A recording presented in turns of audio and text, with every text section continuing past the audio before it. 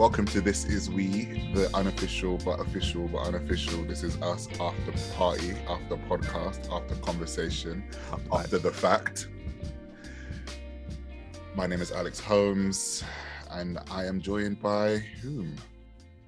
Marquise Davon of the Rational Anger podcast, where we aim to bridge academia and the hood. We out here. Hi guys, my name is Eden McKenzie. I'm from Don't Let the Stands, which is a music and culture podcast with a marked focus on stand culture. Dope. How have you been? We miss you, Toby. We do miss Toby. Exactly, that's what I'm about to say, right? Just like that. So we're missing Toby today. As you can see, we didn't introduce her at the end of my Alex is like, so anyway. Alex is like, so anyway. No, but we're missing Toby today, just because she had to go handle some grown-up stuff. You know, she's the adult out of all of us, and living her best life. So it's just let's say the big three. First there was you, and you know, them vibes there. Alex is moving wild. I'm not even going to say what he's doing right now, but Alex is moving wild. I am actually just living my life. I'm just enjoying my life. Alex has decided to use a Zoom background of Vibes Cartel pointing. Yeah, he's pointing at Eden. He's pointing at Eden because I know that there's going to be some foolishness that he's going to talk to me about. So Alex is on chaos today, but we've got a lot to discuss. So, and some of us have to watch the Batman. So let's just go straight in if we can. Right. Marquise, take it away. Okay. All right. So welcome back. Today we're going to be talking through the episode called Taboo. And we know we love a good Thanksgiving episode of This Is Us, because as Beth said, someone going to be crying and y'all going to be dramatic.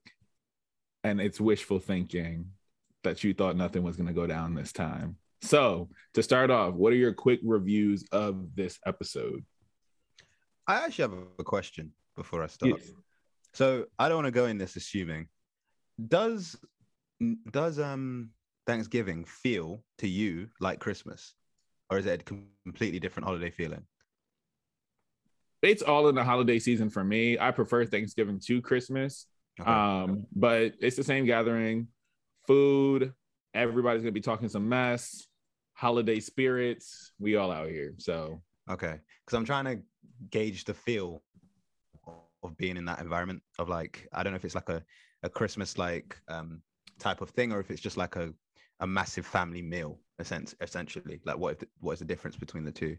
I think this was a very interesting kind of breakdown of trauma across lineages. So like understanding how one form of behavior leads to another form of behavior and kind of leads down. We've seen that with, you know, Kevin and Jack and alcoholism and Jack's father, and then kind of, you know, what's happening with Kate and Toby and baby Jack, and kind of their expectations and their fears and worries that they kind of project onto that baby. I just thought it was a very interesting episode. I just thought it was very, very interesting. And it made me think about my own lineage. But yeah, those are my thoughts so far. Mm-hmm. Alexander. I thought it was very good. It was a very good episode. I enjoyed every moment of it. I was on the edge of my seat. I was enthralled, entrapped, engaged inside the show. It was amazing. I loved the fact that we got to see a bit more of the Miguel Rebecca story. I love the fact that Kevin just is still ain't shit.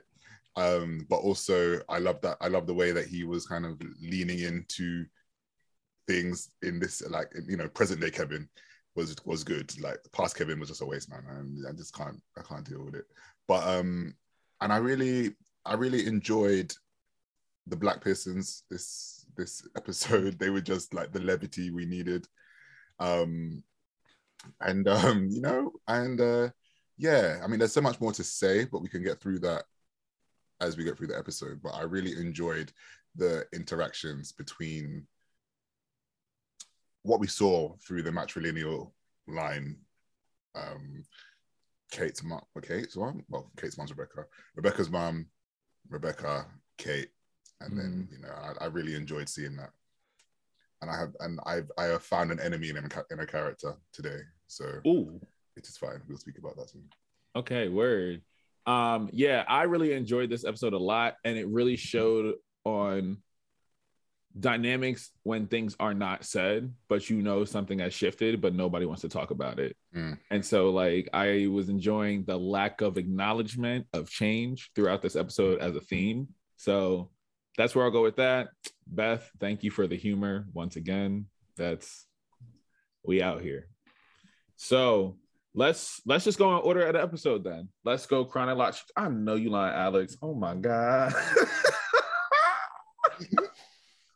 Of this, man. This is why when Alex was talking, you'll probably hear me laughing in the background, but Alex literally keeps changing his background to different Jamaicans, and now it's Cool Running for some reason. So I just don't understand. Sanka, you're dead. I don't understand. Come on. On my nerves. So on that note, let's flash back to, it looks cold in Alex's background. So we're going to go to a cold Thanksgiving as well with Rebecca's childhood. Boom, boom. You saw that transition? So we're seeing Rebecca's mom interact with her in a way that's like, what is this secret? This is a family tradition that we got.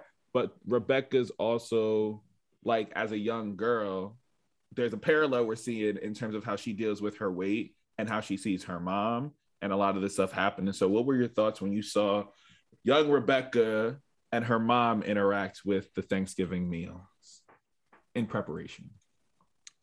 Well, it was a moment waiting to happen, wasn't it? It was a situation where, I feel like Rebecca's mum was very stuck in her ways with regards to, actually, that's not a very compassionate way of saying it. So Rebecca's mum was kind of struggling with her own stuff with regards to food and preparation, what it means to be a woman, and her own kind of, what's been suggested, like slightly classist views when it comes to marriage and love and all of the above. And I feel like with regards to the interaction that happened at the dinner table, it was just interesting the way that each character kind of walked around the issue. So like Rebecca's dad basically advising Jack to stay out of, basically like what they say on Twitter, stay out of women's business. Yeah, man. He was like, choose an easy life. Why just drink the drink? What do you mean? Yeah. I was like, yo, this is I'm crying. Oh my days. But I think it was just interesting to see that dynamic because it helps us understand how it got to Kate next in terms of the journey when it comes to food anxiety and kind of eating emotionally and all of the above. It really helps to really help us understand and be a bit more compassionate to Rebecca, because I think before in the earlier seasons it was understood that Kate got her eating disorders from Rebecca, but now we kind of see what happened before Rebecca as well, and where Rebecca gets her own kind of individual challenges when it comes to eating as well. So yeah, I watched that whole scene. So the first, it opens in like, what is it, the 50s or something? Like it's just some next piece of time. I was like, oh. But I watched it and I was like, this is some misogynistic BS. Like this is some patriarchal nonsense. She is all dolled up to the nines. Listen, I don't know if you've seen anybody kneading dumpling in the kitchen. Yeah, they are not dressed up. They are in one bagger t-shirt, apron, and like elbow is knee deep in the bowl. Why is this woman wearing pearls? Well, for us, it might have looked like that, but that exactly. was pretty. Exactly, it's normal, and I understand that. That's what I'm saying. This is the point. I'm like, it is normal. That it was normal. It was an idea. She was the picture perfect housewife of the 60s of the time, right? And we get that. So, and then for her to deny herself of pleasure was something that was really interesting, because now Rebecca's like, why aren't you eating? Like, just a human reaction to the food you've cooked. You're not eating, but we must watch ourselves, Rebecca, because it's that whole thing. This is what I'm saying, patriarchy. It was jarring because, like, why are you watching yourself? Because you want your figure to be X, Y, and Z because you're the picture perfect housewife. And it was super interesting to me to see how that kind of passed down and how that passed through, and how Rebecca didn't want that for her child. And then but it so happened, like this is, I'm imagining, you think about it, there was that scene in a previous season where Randall was imagining a life when Jack was alive and didn't die, right? And it had a confident Kate, it had a, you know, like a quite a grounded Kevin, you know what I mean? It had a particular energy, but obviously Randall was that pro-black kind of guy. He just distanced from his family because they were white and whatnot. And it just makes me think, like, so obviously that death then sparked that emptiness inside Kate. So she kind of found comfort in food as a way of coping. And I understand that. It was just watching that scene, which just felt so like the scene at the very beginning of the show. So when you watch it, but it felt so entrapping. Like it was like everything had to be perfect, everything had to be X, Y, and Z, and it just didn't feel good watching it. You could see the coldness and the performance there. So yeah, that was very interesting, and then you understand why Rebecca's mum is the way she is, because she's just a product of that time. Just be the good wife, go where the husband goes, and that's it. And she's fortunate in a sense to have had a daughter. Yep. So it's one of, you know. Yeah, because I thought that was interesting, because the fact that the episode started off with we have to watch ourselves based on like what we eat was very interesting, because we have to watch ourselves went from not only food, but how you show up for your husband, how you show up for your family, and what it means to be a matriarchal family at this point too. And I felt like that was kind of like throughout the entire thing of like, let me tiptoe around feelings, let me make sure y'all are good, but also seeing the ending in terms of how Rebecca talked to the big three, I thought was also super interesting, because I feel like that was like that full circle moment, which we'll get to a little later. But I was thinking about it and I was like, yo, it's interesting how they delicately talked about women's relationship to food and our relationship to food overall, and what does it mean. So when I was watching that scene, I said, hold on, you're doing this all for this man? Offer him to maintain this kind of class that you want to like imagine yourself into? But I'm thinking about like how many people deny themselves of regular ass pleasures in order to fit the social mold, because I think that's what a lot more of that commentary was. So I like that This Is Us is actually starting to address some of these, a lot of fat phobia, even without directly talking to a diet culture, but what does it mean for a kid versus an adult, and weight and all of that stuff. So I thought it was a really, really well done episode in terms of like setting the tone, starting off, which makes me, you know, we can go a little forward in Rebecca's journey now too. Now we're with angsty Kate and drunky Kevin. Well, let me not say drunky, that seemed rude. Kevin, who is struggling with alcoholism, and then Randall coming back with Beth. But we are also recognizing that this is still right after Kevin got done cheating on Sophie. Yes. Yeah. So that whole scene was interesting, because that's the first time we had to witness a change and active decision that Rebecca had with, what's his name, Matt? I don't know. Any man. You know, relevant. Miguel's adversary. So what was that like to watch, like them have to acknowledge and see again that unsaid truth between Miguel, Rebecca, but also the kids recognizing their kids is moving over? So what was that like watching that for y'all?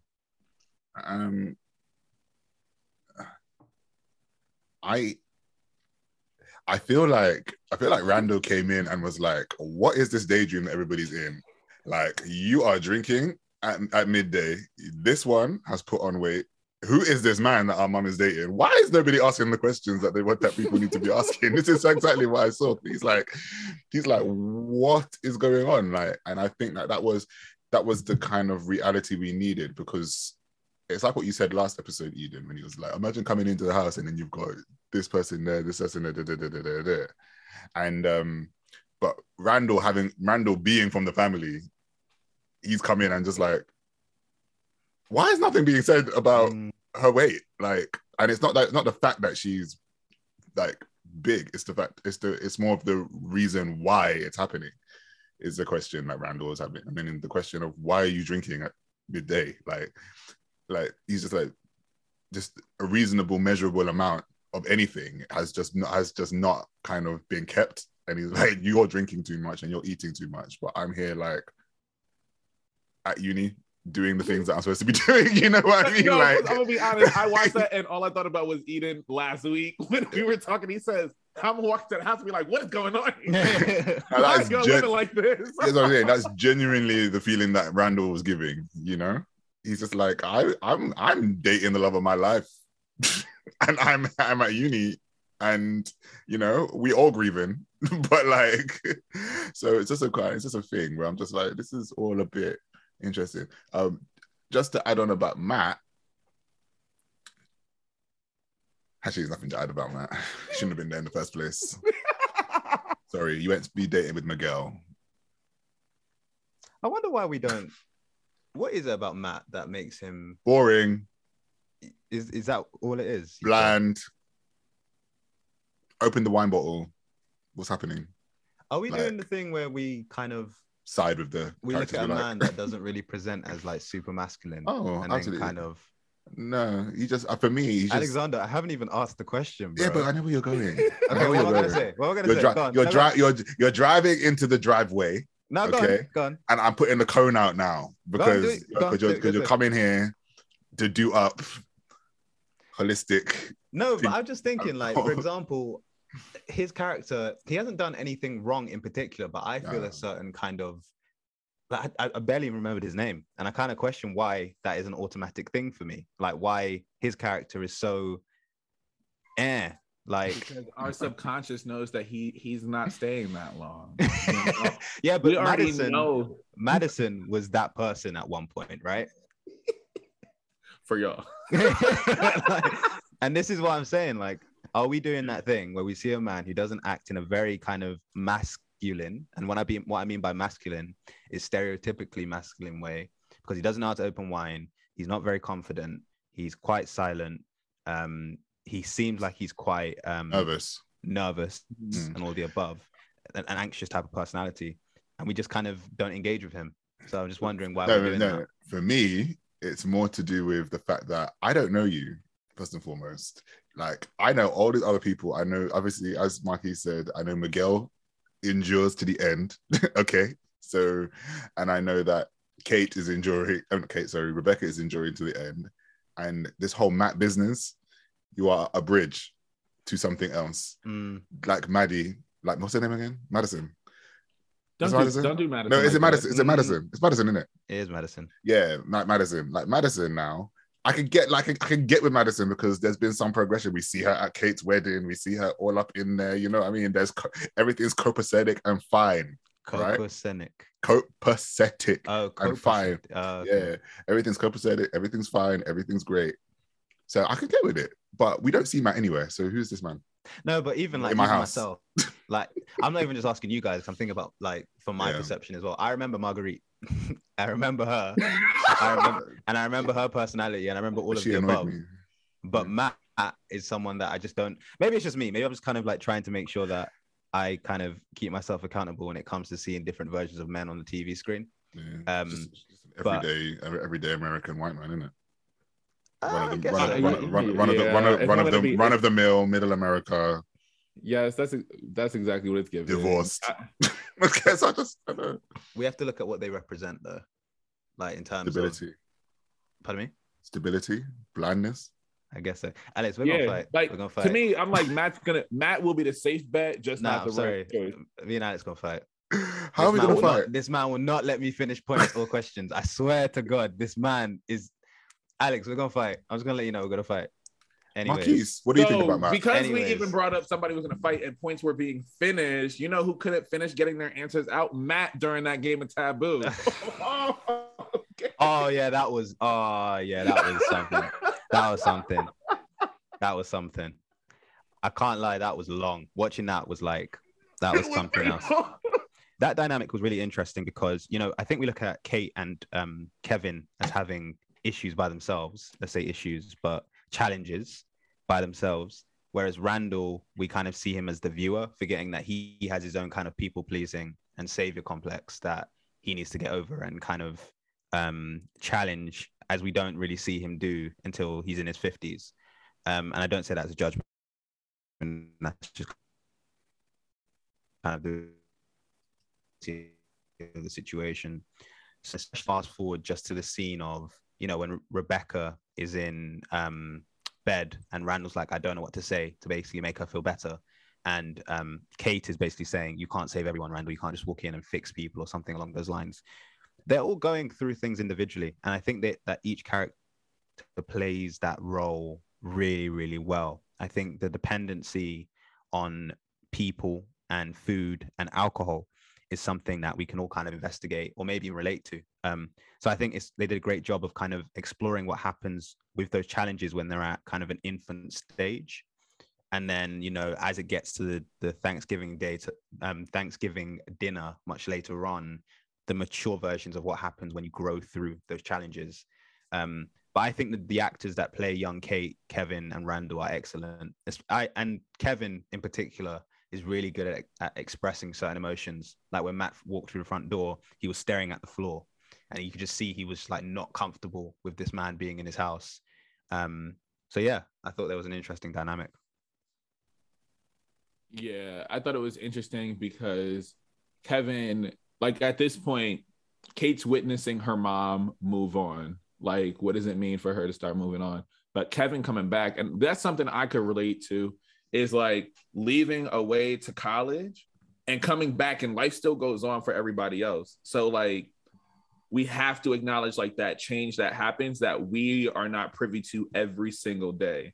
Kate's witnessing this, so I think she's used to Matt at this point, or a little bit more used to him, where Kevin is not. And Kevin, because he, you know, young Kevin made me angry this time because we got our answer. Toby, we got our answer as to why Miguel disappeared for 10 years. That's that. Shoot. But I think that was interesting because he's also threatened by what was. Like, no, my dad was here. It's still Jack. It's still this. So for him to go, oh, I was worried about the wrong guy after that game of Taboo, I thought was super interesting because, again, we're going through that theme. Nothing is being said. You can just look at it through the eyes and the interactions, and the things that are not said is what's speaking volumes. And so he's staring down. He's looking at this dude, but that game of Taboo, you're just like, hold on.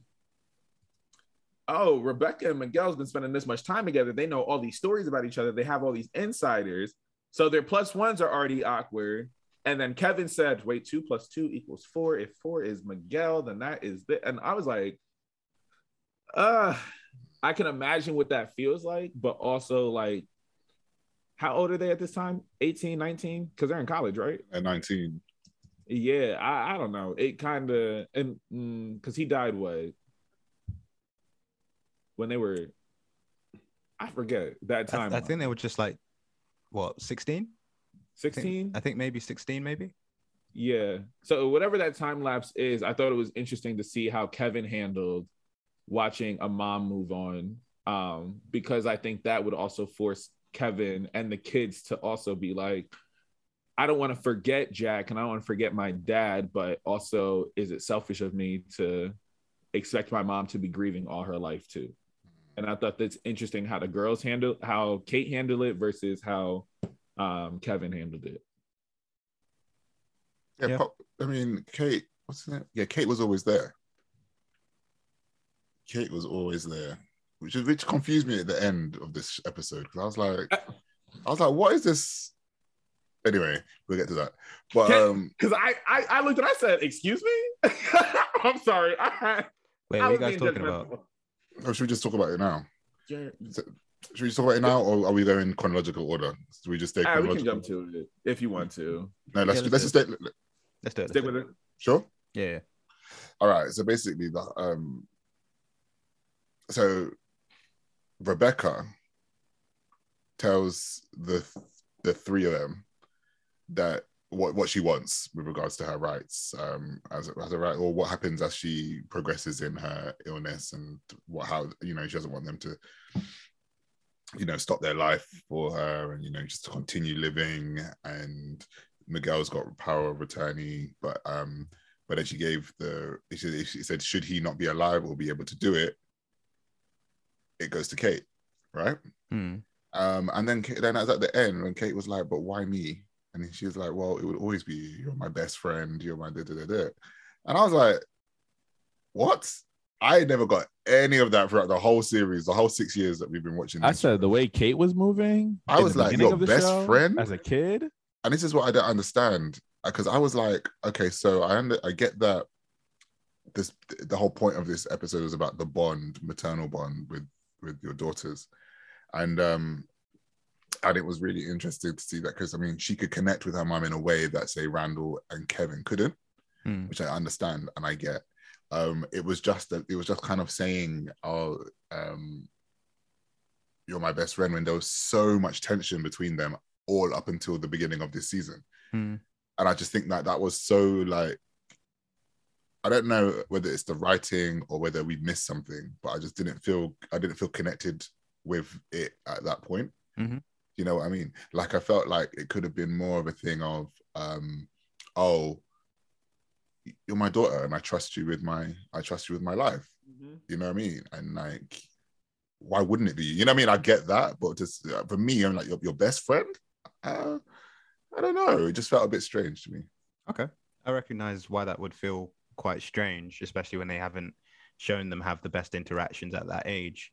I think I was thinking this earlier with regards to the Pearson family in general and how they don't.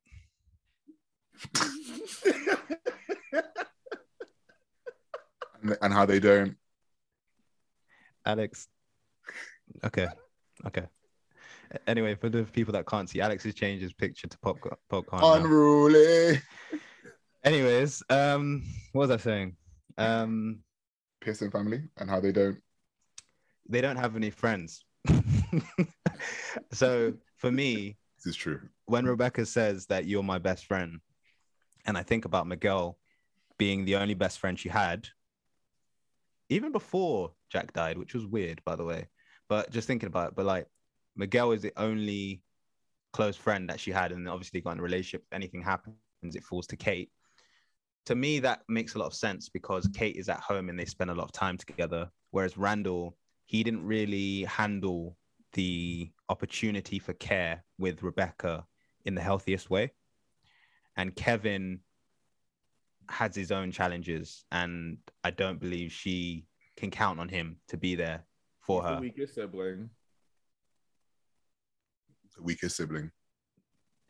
The weakest sibling.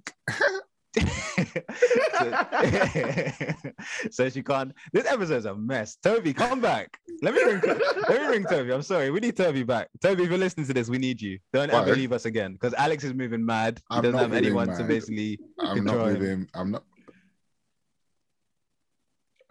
I am not moving mad. I am moving in line with what the spirit has been given to me. Thank you very much, and good evening. But anyway, the point I'm making is I wasn't so surprised by her saying that. I think best friend is kind of a stretch, but there might be further interactions that we see as the show goes on and we understand their relationship a bit more. But the other two certainly were not going to be the option to look after Rebecca. As a result, it just wouldn't be realistic, and I don't think it would be fair to her and her individual needs as well. Whereas I think Kate understands what it's like to kind of be in a position of being stuck at home, understands what it's like to be a woman, and I think she would handle it the best out of all three of them. So it makes sense to me. I agree. Go ahead, Alex. They're waiting for Kate in the future scenes. And that was another point I was going to make. I screamed at the TV. I was like, that's why she's waiting. That's why they're waiting for her to die. They're waiting for her to die so Kate can kind of make the decision. Because Miguel's clearly not there. Yeah, that was another point I was going to make, actually. The fact that Miguel's gone and Kate was the person who's supposed to look after Rebecca, Hopefully that means that Kate is still alive, because I feel like if she wasn't there, Randall or Kevin would have been scampering about what to do to like in this situation. But the fact that Kate isn't there and no one is questioning, okay, where is like the support in a way, means that she might still be alive, which is good. I don't even know why we think she's dead. I don't even know why we think that's a reality. I never thought she was dead, so I was quite confused. Well, I think we mentioned it a few episodes. Oh, okay. I might be wrong, but I think we did. Like, probably did. Where is Kate and all of the above? But yeah, no, that's a fact. I think, but also I think as we lead up to where it's at, Kate as an adult and Rebecca in the present day are actually having a better relationship in a ways that it took a boiling point for, you know, Rebecca and her mom, because you saw when Rebecca started eating that joint right out the pan. I said, Rebecca, you are breaking down right now. Like, yeah, she was literally having a meltdown at that table. I was like,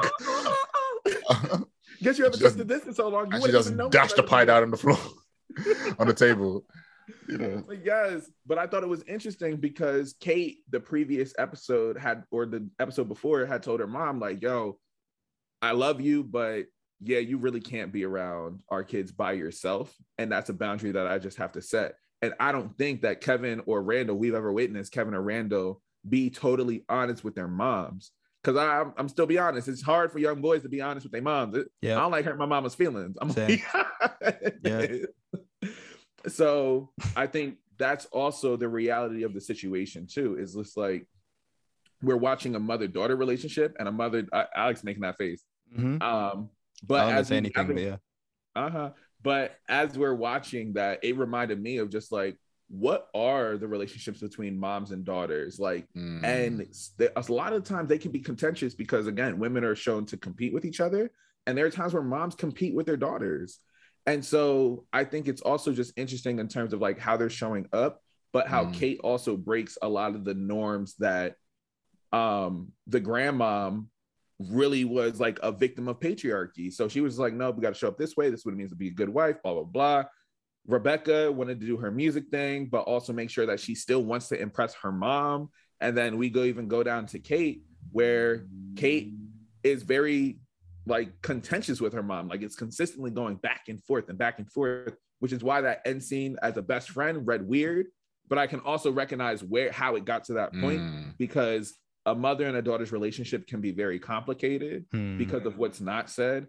And sometimes it is much more, I'm gonna go head to head with you because I'm trying to be my own woman, but also wanting to be a woman that you can respect at the same time. And I think Rebecca was really gentle with Kate a lot of the time, because there were moments where they were like, should we be feeding them this? Because it was a couple seasons ago, Rebecca was talking about Kate's weight and like bug and da da da da.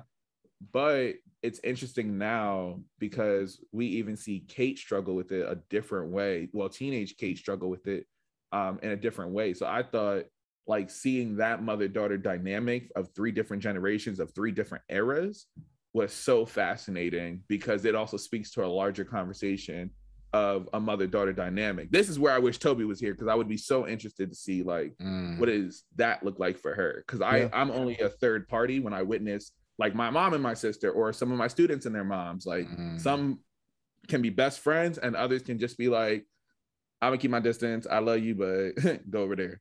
So yeah, that's what I was thinking about a lot in this episode as we were watching the development between mother and daughter. We're even seeing before it was on the car ride there, as we start to transition to the present day of everybody arriving to the house. It was funny watching the Black Pearsons show up as well, because I'm also thinking about Beth and the relationships of her daughters, but also her mom. And we see how traumas and habits and messaging can be translated from mother to daughter to granddaughter and different generations like that too, and how we internalize them differently. So thinking about just watch out how you're eating, or watch out for yourself, whatever she said in the beginning, to me is still raising in these episodes, because you don't want to cause tension or set out of a space where you keep nagging, which I saw with Toby in this episode.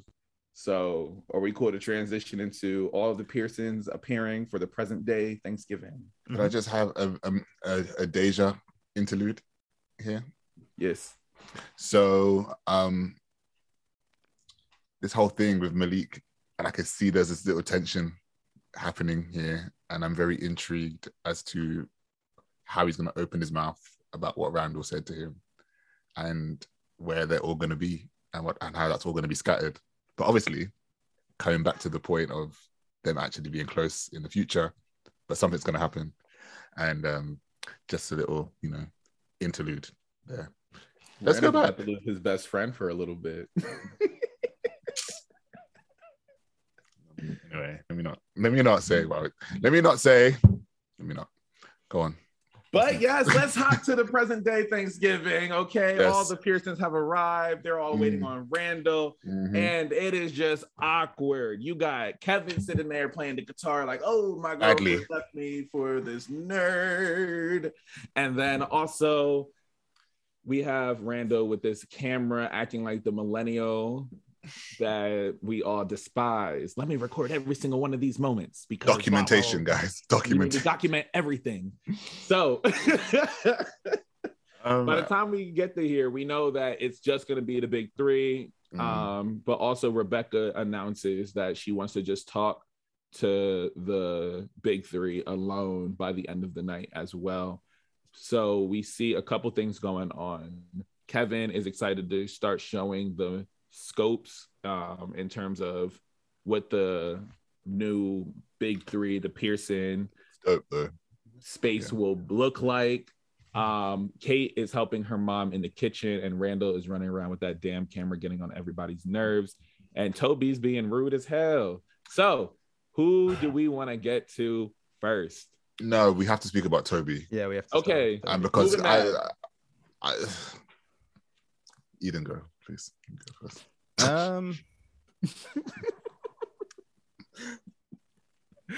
Alex is stressed, y'all. You don't see his No, face. I don't know whether Eden should go first and soften the blow before I come in and cause chaos.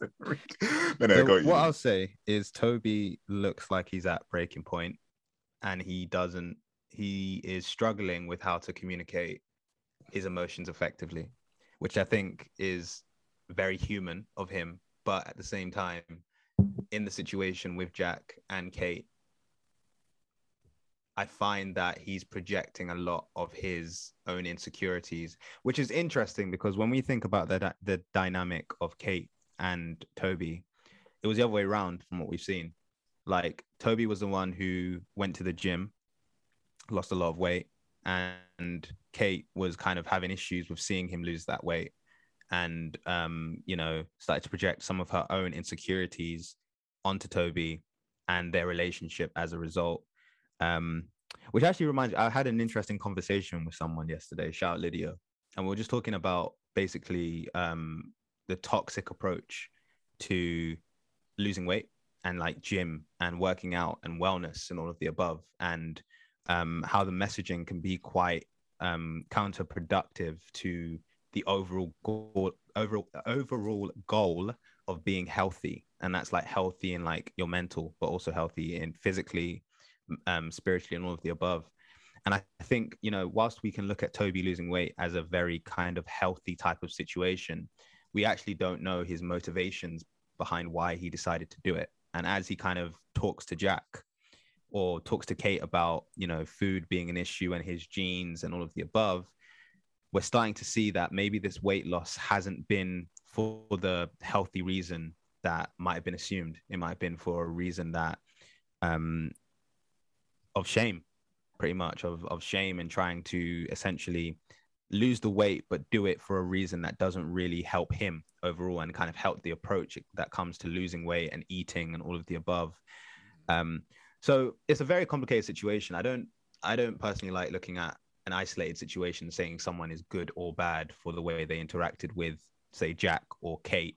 There's definitely been a build-up as a result of how Kate has reacted to Toby losing weight, what weight means to Kate, what weight means to the family, and dealing with a child with disabilities as well, and having different battles they're going to have to face later on in life. you know, there is kind of like a level of empathy that's happening, but I don't know if it's a healthy level of empathy. It's almost it can be a bit controlling when it comes to allowing your son to enjoy a meal, for example. So I don't know. Toby's going through a lot right now, and you can start to see the fragments and cracks in their relationship, which we were waiting to see for a very long period of time. But those are my thoughts. You want to put the nails in the coffin after I go, Alex? You want to finish it? Yeah, go on. Period. All right, so boom. Y'all know I've been getting in Toby's ass this entire season. He's getting on my nerves. He's been working my nerves the whole time.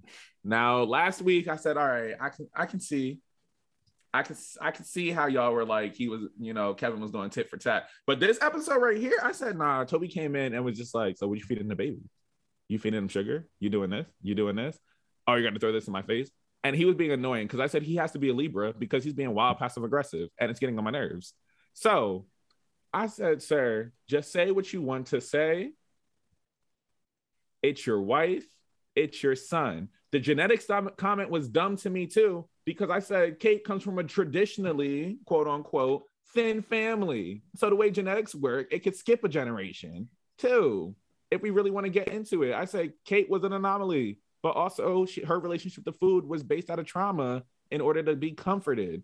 So I was just like, a lot of this was starting to make me mad in terms of what he was saying. So also, I was like, Rebecca's thin. Jack was thin. Her mom was thin. It's just, things just kind of fell in how they fell in. So to me, I was like, this is really starting to irk me. But I think it also irked me more because future Jack is like a thinner man anyways. He's a little lanky. So I'm just like, that's also what we see in the future. So to me, there's bits and pieces where I see that Kevin and this is the part where I can empathize, Kevin and Toby, I think they're getting at each other because they're mirrors of each other right now. There's distance between you and your immediate family. You want to be a father in a very particular way. Kevin is reminding, what's his name, Toby, of the fact that you don't know your kids as much and you won't be around for every little piece. But you also need to put trust, and because we witnessed this with Kevin and Madison, put trust in me to make sure that our kids are good. Like, I can raise children. And so it was interesting to see them have to struggle with being a present but distant father. And I think that's been the interesting case because it's been manifesting for both of them in different ways, but it's becoming a lot more combative because Toby doesn't like seeing himself in Kevin because, you know, I think Toby's a little arrogant for his own good and feels like he's better than Kevin. And I'm just like, y'all are essentially one and the same. And it's really annoying to watch, but I can see why this tension is starting to build. So that's my quick hot take. Cause I said, anybody try to disrespect me in my family house like that, I'm throwing a bow. It's Thanksgiving. I'm gonna eat whatever I want. My favorite holiday. Fuck, they got me mad. He had me so upset this episode, y'all. You made a good point though about the whole thing was good. Some points you made made me really think about weight in the Pearson family and how that is again Toby projecting because like you said, most of the people in the Pearson family are thin, and that's something I didn't really actually take into consideration with my thoughts. So yeah, you're right. Yeah, I had to cock my head back. I said, what? You sound dumb. Yeah.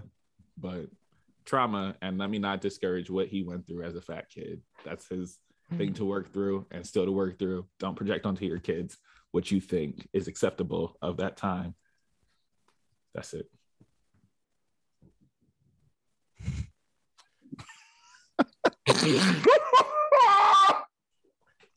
Don't you ever in your life come to my family home wearing the pilgrim hat, telling our blind son in a sarcastic tone the history of this hat, then to look at my blind son's uncle and say, a 41-year-old man living in the spare room.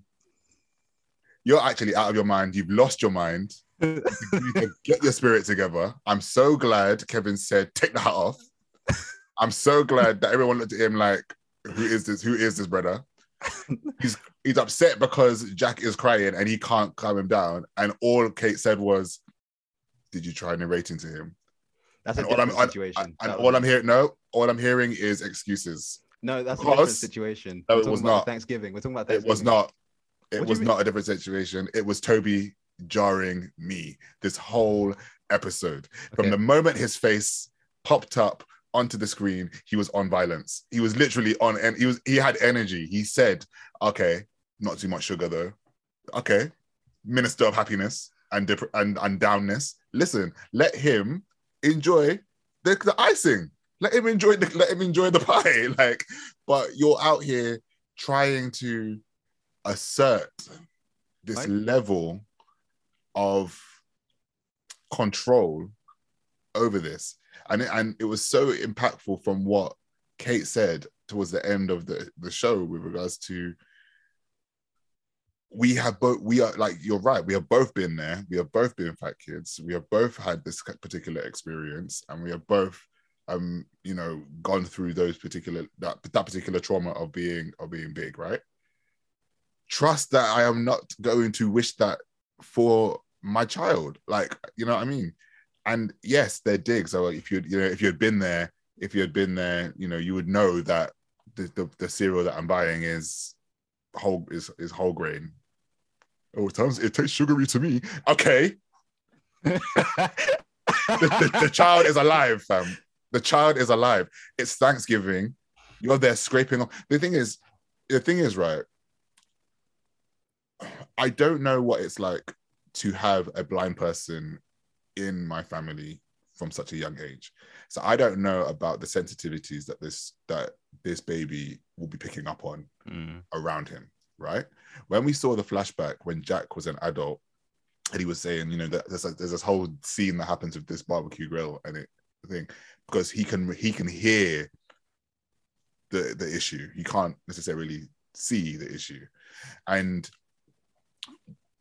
I was thinking, if Jack could see how old is he? Like 3 or something? If he could see that his dad doing particular things with regards to taking things off, like pushing things away, taking things from him, that is stuff that like lingers and hangs with you for a long time. You've got to find the balance. And I understand Toby's concerns, but address it in a way that is conducive to the situation. Like that whole scene at the dinner table didn't need to happen. Obviously, Kate was just annoyed and was just saying, "Yeah, right." And I don't like bringing this kind of conflicts to like, if you're in a relationship and they happen when you're in big families. Like, I get it, but I don't necessarily like that having to happen. I didn't like Kevin having to get involved from across the room. And I didn't like across the table. I didn't necessarily like that tension. It was not a good feeling to watch that. But and shout out to Beth with the whisper over to Deja. I swear, every year with this family. Every year. Honestly. And it's just like, you've got to think to yourself, sometimes it's okay just to kind of have those conversations away from the group, in a sense, and let people enjoy things in that particular space. But again, I understand why these things had to happen. I understand why the conversation was exposed. I understand what the exposition was, but it just felt like Toby is on this path of truly distancing himself and alienating himself from the family because of the issues that he has with his own. Remember there was that issue with his own dad. And I can't remember what we said about that scene. I can't remember whether it was last season. It was last season, when the dad was coming to fix stuff and he was working at home. But I had in my mind that his dad was going to be this tough dad who was hard on him growing up. But then this dad came and it was just this like happy-go-lucky guy who was just like, happy to help in any way, shape, or form. Well, the dad did make comments. Like, he did make like snide comments. No, it was, well, I don't think they were snide though. From what I remember, I cannot remember. I'd have to go and look. But from what I recall, he would be asking questions. It's like, "Oh, are you taking your medication? Are you doing okay?" Like, scared to bring it up, but wanting to show some sort of concern in that way. But anyway, I think it was just I don't know. Toby is just really grating on me, and I think that you're right, Marquise, in that it's that mirror that he's seeing in Kevin. And there was always Kevin. Yeah, you were saying that they're mirroring each other. Okay. In that Kevin is away from his family, but Toby is away from his family often, but he's missing out on all of the little bits and little things that he's doing. And yeah, I just found Toby mad disrespectful, because that's your wife's brother. Like, you're not going to, and it wasn't even called for. It wasn't even called for. It was just every time. But again, Kevin shouldn't be butted in like that, in a way. Yeah. In a sense, you know what I'm saying? Like, there's so many different ways to look at it, but every time Toby spoke, it was something for me to just roll my eyes at and think to myself. Yeah, but there's also part of it too, though. Like, and maybe that's just because am I the drama? I appreciated the fact that Kevin actually interjected, actually stopped this conversation in the middle of this dinner table. No, that I agree. That I agree with. It's like it's like all right, simmer it down now. I understand that at the dinner table when he was outside and context wise, because we just saw Kevin also throw that shot, like, hey, Kate actually hates your AirPods, like, in all the time too. I think at this point, like, that's why I think part of it is Toby does not like to hear about himself from somebody like Kevin. I think Toby really truly thinks he's better than Kevin in some spaces. So I don't know. I hear you. I hear what you're saying. But I don't see that personally with Kevin and Toby. I see it personally as Kevin in the scene you're talking about, the AirPods. Like, we discussed that was a situation where it was a lot of passive aggressive energy and a lot of things unsaid. I see it as Kevin doesn't like conflict. And every time there is conflict, he tries to lighten the mood. And it happened in this episode at a certain point. I can't remember off the top of my head. I think they were outside somewhere, and Kevin tried to make a joke whilst people were arguing. I can't remember. It was Kate and Toby were arguing around what he was eating. That was the sugar on the cereal. Yeah.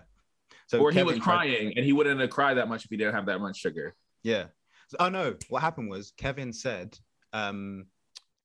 his child likes to be sung to when he's upset. Maybe you should try that. Jack likes to be sung to, not his child. Pardon me? Oh, Jack likes to be sung. Yeah. Jack. Yeah, exactly. When you say his child, you mean Toby's child? No. I made the mistake of saying his child, but you're right. It was Jack that he was talking about. Yeah.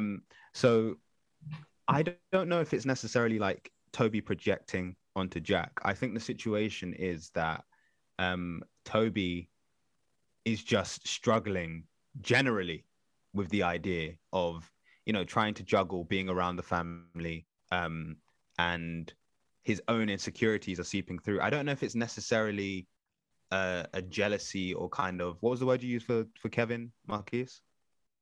For his relationship with Kevin in this situation? Oh, I thought he was acting like he was better than Kevin. Like, he looks to me, and I only said that because he made I ain't taking no advice from no 40-some-year-old man child living on my couch. And to me, I was like, no. In that moment, someone should have just dashed a sweet potato out of his head. Like, what do you mean? And it was that's the comment that made me feel as if, you know what? Do you know what? You're right. You're right. I forgot about that part. You're right. Yeah. What? Which part? The part where he said, I don't want a 40-year-old. Yeah, that's the point.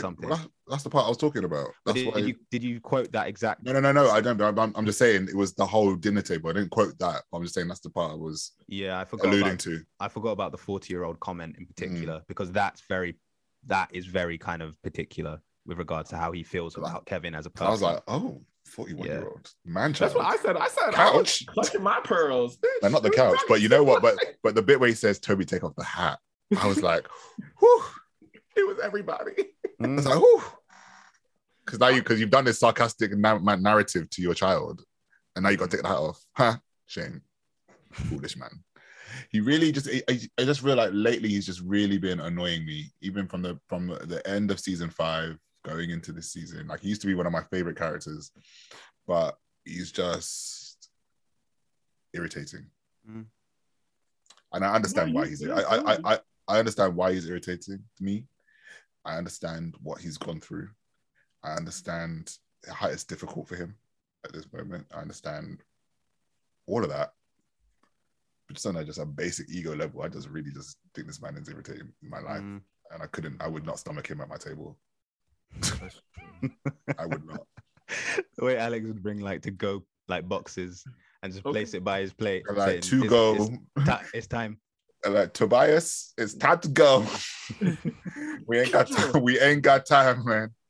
It makes me laugh because you know when you know someone so well, Alex does this thing where when it's time to go, when we're at a party or a location and it's time to go, Alex will just disappear for a bit and then just reappear in a coat and a hat with his umbrella just tapping the floor. And I know it's time to go. Absolutely. It's either... I'm imagining if someone was there that he didn't like, Alex would just be in the same situation, except he would be bringing the coat and the umbrella. Alex, I'll be the one. Let me call the Uber by myself. Yeah. All right, y'all. I got 2 minutes before I gotta go, so let me make my rounds as fast as possible. Oh, he's outside. I'm not waiting 5 minutes. Gotta go. Bye. Yeah, do you know what it is? You know, in Insecure, you know when Derek says, you know, when Lawrence has that bit of a meltdown at the party. I know that Marquise has probably seen it.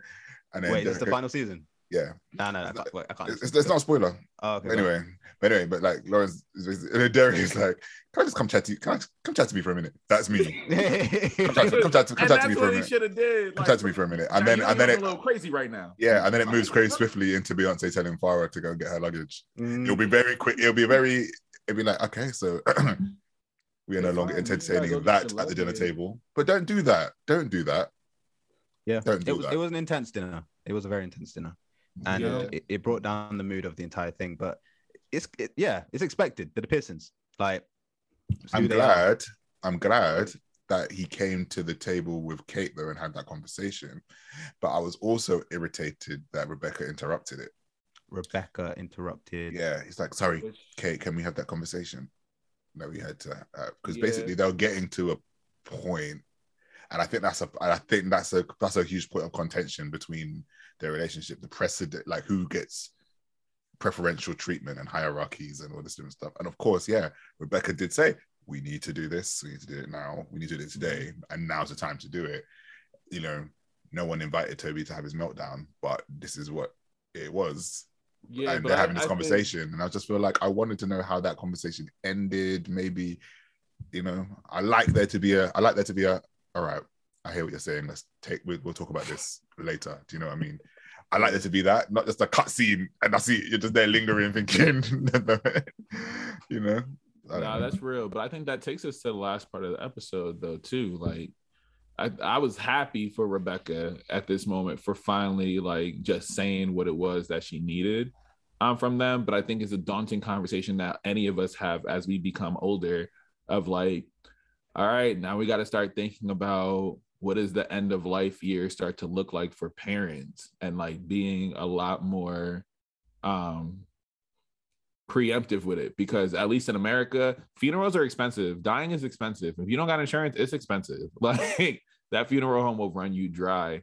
And so I thought it was like super, I know it's still reactive, but proactive enough for Rebecca to really just be like, yo, we need to have this like intentional conversation around like who's going to be taking care of me, what do I need? Because earlier in the episode, remember, Miguel had asked about like, hey, what does a guest house look like? And Kevin was still defensive, like, you ain't about to have all these man parties and da-da-da-da at my house. Wow. And honestly, my mind didn't even go to somebody supporting Rebecca. My mind was just like, oh, if his family comes over in the future, will they have an opportunity to still be there? And I guess I was wishful thinking because, you know, him and his family contentious. You didn't have to make that face, Alexander. No, it was never that. I was thinking your family. You know what, this is why I was smiling. I was smiling because it reminded me of that caption we put on Instagram, the Pearsons and Miguel. Honestly, like your family. Okay, Miguel. Kevin said, please. Okay, you barely just made it. What do you mean your family? No, I honestly thought the guest house was for Miguel. That's what I thought originally. I'm not even Yeah, trying yeah, to. yeah. I genuinely thought it was for him. I thought, then I actually thought, no, why would that be for Miguel? So I was thinking, why are you asking that question? I But then really went to, I oh, is he felt bad. gonna, yeah. So, but I thought it was interesting because we see Kevin finally officially let his guard down with Miguel, because we saw earlier younger Kevin was just like, oh, you're the one I got to worry about. Like, my dad would be rolling over in his grave right now. For him to now say, oh, do you want to help me build out this house and this land in terms of where the guest house can go? So what was it like for y'all to watch that conversation between Rebecca and her children? And have you even thought about having that conversation with parents? We don't have to answer that second part if we don't want to. I know that's a little heavy, but we here. I had the conversation yesterday, actually. So I was talking to someone, and we were just basically talking about our parents' generation and, you know, how our needs change as we get older, with regards to what it means to live in a certain area as a 70-year-old and not being near a hospital, and how that's the difference between life and death sometimes for people who are aging, and just kind of general needs that aren't met or can't be met depending on where you are in your life. I think I've had this conversation with my dad. I haven't had it with my mom about kind of what that would look like. I think my dad has always said, like, no matter what happens as I get older, I want to make sure you guys enjoy your life. That's kind of been the thing for him. And just kind of looking at different ways that I think West Indian families, West African families, I think even South Asian families interact with parents that are aging, or let's say elders, is usually they come and live in the house with you. Like, they're usually in the house. That wasn't my experience growing up. I always had like grandparents who were either in care or towards the end of their life just entered care. And it's a very hard one because there is that pressure of trying to make sure that, you know, you're doing what's right by the parent, but you also need to make sure you're looking after the rest of the family as well. And that is a decision that you'll have to make depending on so many different circumstances, like illness, location, finances, time. If you're time poor, you don't want to be in a situation where you're not able to fulfill their needs. It's a very complicated situation. But what I will say is we don't give Kevin his flowers sometimes. It's because we need to look at maturity, like emotional maturity. Alex's face, I thought my face was expressive. Alex's face is just, you're on mute, and I'm glad. Anyway, no, my face is expressive because my face stays the way. No, because you're rude. Because I would have just left it, but you actually had to say what you had to say, so I'm going to say that. Right. Anyway, carry on. So it's like emotional maturity for me because we saw Kevin in the state that he was in. I keep saying that, where he was at with regards to addressing Miguel having feelings for Rebecca and essentially sending him away. And now in the future, we're kind of seeing this interaction happen about planning what the future of the Pearsons will look like, and kind of allowing Miguel to play the actual role of being his mother's husband. And I think that's a massive jump in terms of maturity. I will say it's not very consistent with, you know, how Kevin and Miguel used to interact in like the first season. Like, Kevin and Miguel did not get on at all, and there were kind of like sly digs that Kevin would have towards Miguel and all of the above. Yeah. But there has, from my eyes, been a maturity in Kevin that I've seen lately. There are still some areas he needs to work on, and I think that's the truth for everyone in the Pearson family, and people in general as well. But we're just gonna have to see what happens, man, with regards to how this whole situation plays out. Does Kate show up to the house in the end? What does it look like when Rebecca passes? All of those questions will kind of be answered at the end. So I have no idea what to expect. So I guess we'll see what happens. Yeah. Just to kind of parrot in some instances what you've said, I've definitely thought about that. And I know that I've had some conversations among my cousins and siblings around what that looks like as we grow older. It's very difficult to kind of have those conversations when you live with them presently. because you're there all the time. So they would just remain in that position of parent being there, sort of thing. I think it's very different when you live away from home because of the logistics of stuff and how you kind of go forward in that. I've never had the experience of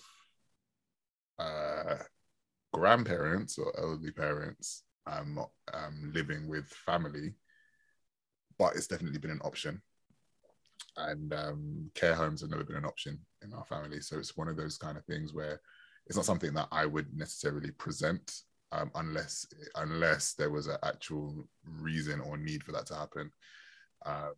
So we've not necessarily explicitly had the conversation, but it's something that I do think about a lot because everybody's getting older, and we need to recall and remember that we are all getting older, and things are changing, times are changing, financial means are changing, all this different stuff are happening. And I have in my mind, in my ideal, I have thought about just having an annex or something for when they do get older and they a huge problem, especially in the UK. I'm not 100% sure about the US, but the two loneliest generations are Gen Z and baby boomers and Gen X. So they're like very lonely because as soon as you get older, anyway, when on the elderly side, as soon as you get older, you become useless, quote unquote, to society. So you don't work, you don't reproduce typically, you don't do all of these you don't do all of these things, and they get kind of relegated to like this kind of really looked down upon community and and demographic, which I find like abhorrent. But loneliness is a big thing that kills a lot of elderly people, and when they're away from their family, it's very difficult for them to kind of continue a lot of the time. So that's not something that I would want or wish on anyone. And if I have the means, then I would want to do that. So I liked the way that Rebecca had that conversation with them.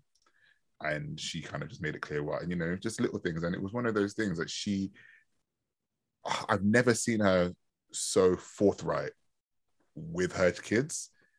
Like, they've always known that she's their mom. She does say things, and then they go and experience life, and they come back all wounded and need mending and all this different stuff. Some longer than others, but it's like when you're sitting there, and she's like, the only answer I need to hear from that is yes, ma'am. That's it. When someone says that, that's it. They just have to just agree and accept. A lot of it was orders, and that's just what it had to be, because there was no room for any debate, any long conversation, any long talking, any of that stuff. And I feel that was something that is needed a lot, especially around these things, because the last thing you want is uncertainty and misunderstanding and miscommunication and all of that stuff once the party who holds the seat of the family as a matriarch or a patriarch to go, and there is all of this chaos that happens. And that typically happens in a lot of families, especially as us growing up as younger millennials. We've got a lot of grandparents. We've got a lot of grandparents who are dying. I'm ignoring Eden because I'm making a very, very concerted effort to make a very serious point, and he's irritating me. But if you've got us as millennials, our grandparents are dying, a lot of families are turning into the generation, Gen X is kind of moving into those areas and those positions of matriarchs and patriarchs, and it's very hard for them to make that adjustment and that transition because the conversation was not had by the original stoic, quote unquote, generation. So I liked the fact, and Rebecca's part of that generation in this show. Mm-hmm. She's part of that baby boomer generation of like, they have their way, they have their thing, they have their ex, or is she Gen X? I don't know which one she would be, but it's just super interesting to see that is a it's just super interesting to see that that's what she did, and I respect her for it. Yeah, she's baby boomer. The big three are Gen X, and then we go down to Gen Z with Rando's kids. Interesting. Okay. Yeah, because they cut off. No, they're probably Zennial. Have you heard of the term Zennials? Zennials? Yeah. So they're probably that, I think, because it's trying to understand. Yeah, because anyway, because they were what in the 80s, they were like 12. Yep. So yeah, I would say Zennials. Yeah. Wait, were they not? They're 40. They're 41. 40. They were born 1981. Yeah, 80. Yeah, they're millennials. They're Zennials. You would say Zennials, but they're older millennials, I would say. But Zennials. Yeah, they're that weird in between. Yeah. But yeah, no, I think there's just a fear around death and a fear around aging, at least in American culture. I think overall, but I think mostly in Western cultures. Western culture. We're made to fear death. Yeah, and I would say specifically like American Western, if we're talking about like the dominant culture there, because like Mexico celebrates death, like that's a natural part of life, and that they're Coco. Yeah, but Dia de los Muertos is a real thing. So that interacting with that culture, it's very much so like, no, this is part of life. It's a natural part, but I'm going to put my stuff with you because I know I come back and see you every year. So I think like when I think about Americans, I know we don't even like to have that conversation. And me and my siblings joke. We're like, all right, Mom, which sibling are you gonna end up living with when you get older? And I said, my life a little too fast for her. I'm gonna be honest. But we all joke around like keeping a guest room in our house and just like, all right, when Mom starts to get on somebody's nerves, who's taking her next? Like in a rotation. So we joke about it, but it's also another conversation I think as we get older we need to have. And it's nice right now because our mom has a companion, but it's also just like, what does this look like if she doesn't have a companion in 10 years? One of them go. And like my mom's only 50, so I'm just like, she's still younger. But it's now getting to that point where it's just like, should we start having this conversation now? Because things switch up, health moves, things happen. So at what age is what my question is. So even if listeners are talking, like, what age do you actually start planning out like your parents, the will, the funeral arrangements, who's next of kin, who's doing this, all of that stuff? Because I saw what it did to my uncle and my mom and my aunt when my grandma and grandpa passed away. Well, Pop, I don't call him grandpa. That was weird. Pop Leroy. When they passed away, and it was just like, well, who's this going to, and who's grabbing this stuff, and who's organizing everything? Like, get all that stuff out of the way right now, because them Johns is expensive. We don't know where money's going, who's getting the assets. Like, we really need to be intentional around that stuff, because if not, funerals is where families fight, and as where siblings fight. So getting ahead of that, I thought was important. So I thought it was even dope of her to be even more resolute in naming Kate as that person of like, nah, Kate's gonna be the one to handle anything and everything moving forward. So yeah, I was intrigued by the conversation. It made me think about like, did I have that conversation with my mama in 2 years? Getting all my siblings on the same accord. I'm not trying to avoid that conversation. Yeah. The thing that I was going to mention is that because she's got a degenerative disease, it's in some ways easier for her to then start to make these decisions because she knows that she's going to not have that lucidness. Whereas a lot of elderly people just crack on because they usually just, they don't know, they probably don't have that sort of stuff. So unless you're faced with a terminality, it's a bit difficult. But I think that we do need to get used to having those conversations early, making sure that people know who the people are when these things happen, so that things can just be deferred to as you go through. You know, and that just has to be the way. That just has to be the way, and it's hard, it's challenging, but death is the only constant. Yeah. So yeah, but I really liked this episode. I liked what happened. I liked seeing that. I liked seeing that Kevin collected himself and spoke to Miguel properly after this, and it was nice to watch. It was a nice episode. I enjoyed it. I don't want to talk about the end of the show. I actually think I'm going to be a mess, but we'll see what happens. Well, with the end of This Is Us. Yeah, man, I'm going to be a mess. I can't lie to you guys. Okay.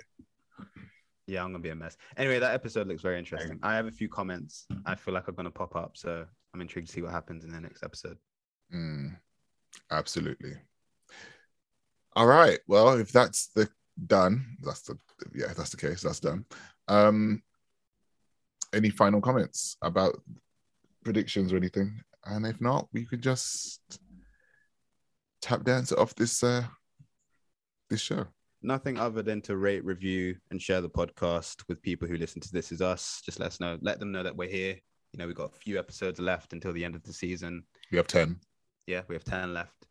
So just share it and, you know, support us in any way that you can. I'm tired, Alex. I'm crying. Bruv, what do you mean? Anyway. Nah, we have 10. We have 10. He said, just so you know. So that everybody knows. So it's not just going to be like 2 or 3. We have 10 full episodes coming. Straight episodes. 10 straight episodes. No breaks, apparently. No breaks. Sign out. But yes, thank you for coming back for another episode. I really enjoy any kind of Thanksgiving episode because it means all the actions pop up at one time.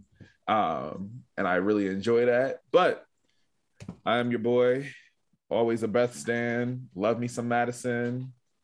I hope Deja gets some airtime in the next 2 or 3 weeks. And it's Marquise of the Rational Anger Podcast, where we aim to bridge academia and the hood. Cool. This is Eden McKenzie from Don't Let the Stands, a music and culture podcast with the Mark focus on stand culture. Toby, we miss you. We'll see you next week, hopefully. And I've been Alex Holmes. We'll catch you guys next week. Bye.